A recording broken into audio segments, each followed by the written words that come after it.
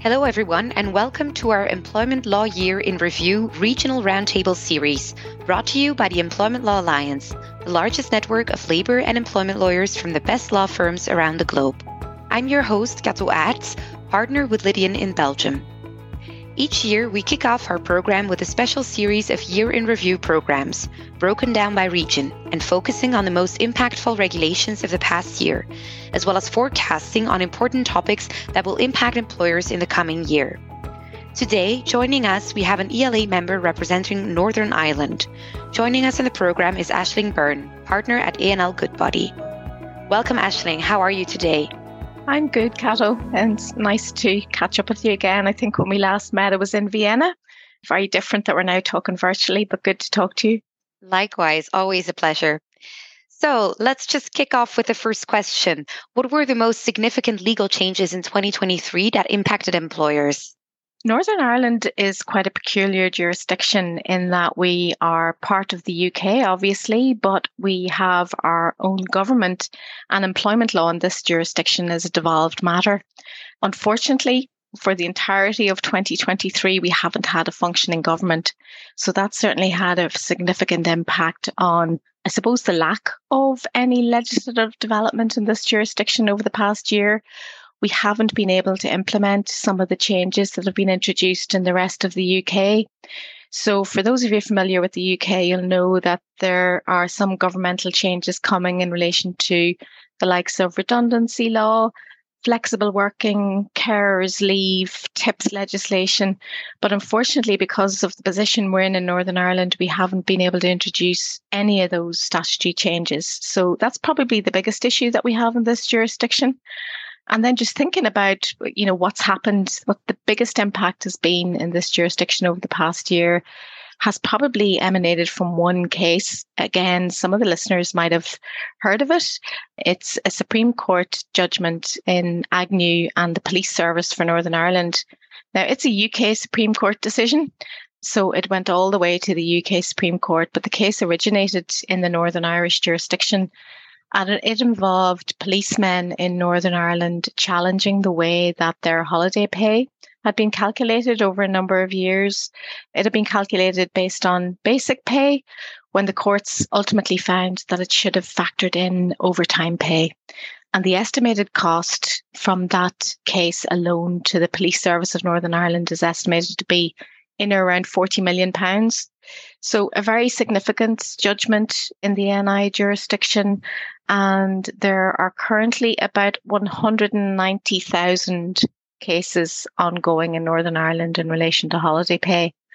And again, for anybody familiar with Northern Ireland, it's quite a small jurisdiction. So to have nearly 200,000 cases in relation to holiday pay is a huge problem. I think the local tribunal estimated that it would take them about 14 years if they were going to hear all of the cases. So I think that's been the biggest challenge in this jurisdiction, both for employers and for the local tribunal. Wow, that is indeed quite significant. I would say 2023 has been a good year for lawyers then.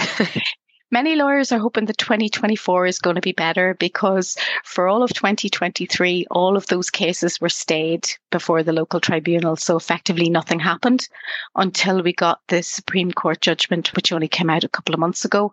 So now the cases have all been reactivated. So I think everybody's bracing themselves for 2024. It's looking like it's going to be a very busy time in the tribunal, certainly in relation to litigation. I think every firm locally will have a number of holiday pay claims, sometimes class actions running. So yeah, it's going to be busy. Wow, yes, it sure sounds like it. And so the government, is there any view of having a functioning government in 2024? There's been a lot of talk, but very little action. So anecdotally, there was talk that we were going to have a government in September. Then it became November. Now, obviously, we're in December. Still no functioning executive.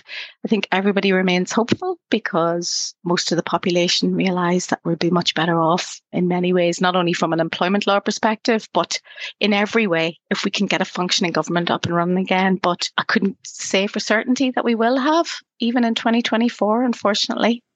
Wow. Well, I'm from Belgium, so I know how that feels, and I wish you all the best with that.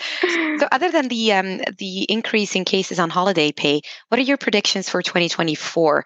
Are there any employment law updates or changes anticipated, despite the government not being functioning? Short answer is very few. There's quite a lot happening in the rest of the UK. I've mentioned changes in relation to redundancy and flexible working, but we're really far behind now in the NI jurisdiction.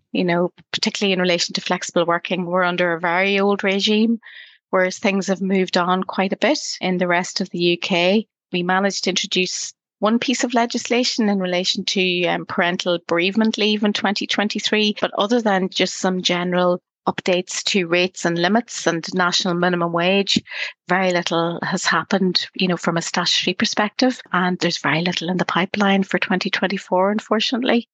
So it just means that Northern Ireland is continuing to, I suppose, diverge from the rest of the UK in relation to its employment law in particular.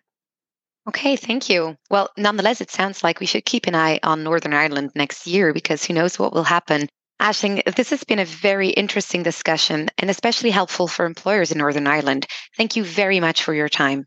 Not at all, Cato. Lovely to speak to you again. Likewise. If you would like to connect with Aisling, please click on her bio in the description of this podcast. We also encourage you to reach out to any of our lawyers around the world by selecting Find a Lawyer on the ELA website at ela.law, or download our app by searching Employment Law Alliance in the Apple App Store or Google Play Store. Additionally, check out training.ela.law to access our training portal, featuring online harassment prevention programs and much more. Information about all the programs available in the Year in Review series and other resources are available on the event landing page at ela.law. You've been listening to the Employment Law Year in Review Regional Roundtable, a series brought to you by the Employment Law Alliance, the world's largest network of labor and employment lawyers from the best law firms around the globe. I'm Ketel Aarts. Thanks for listening.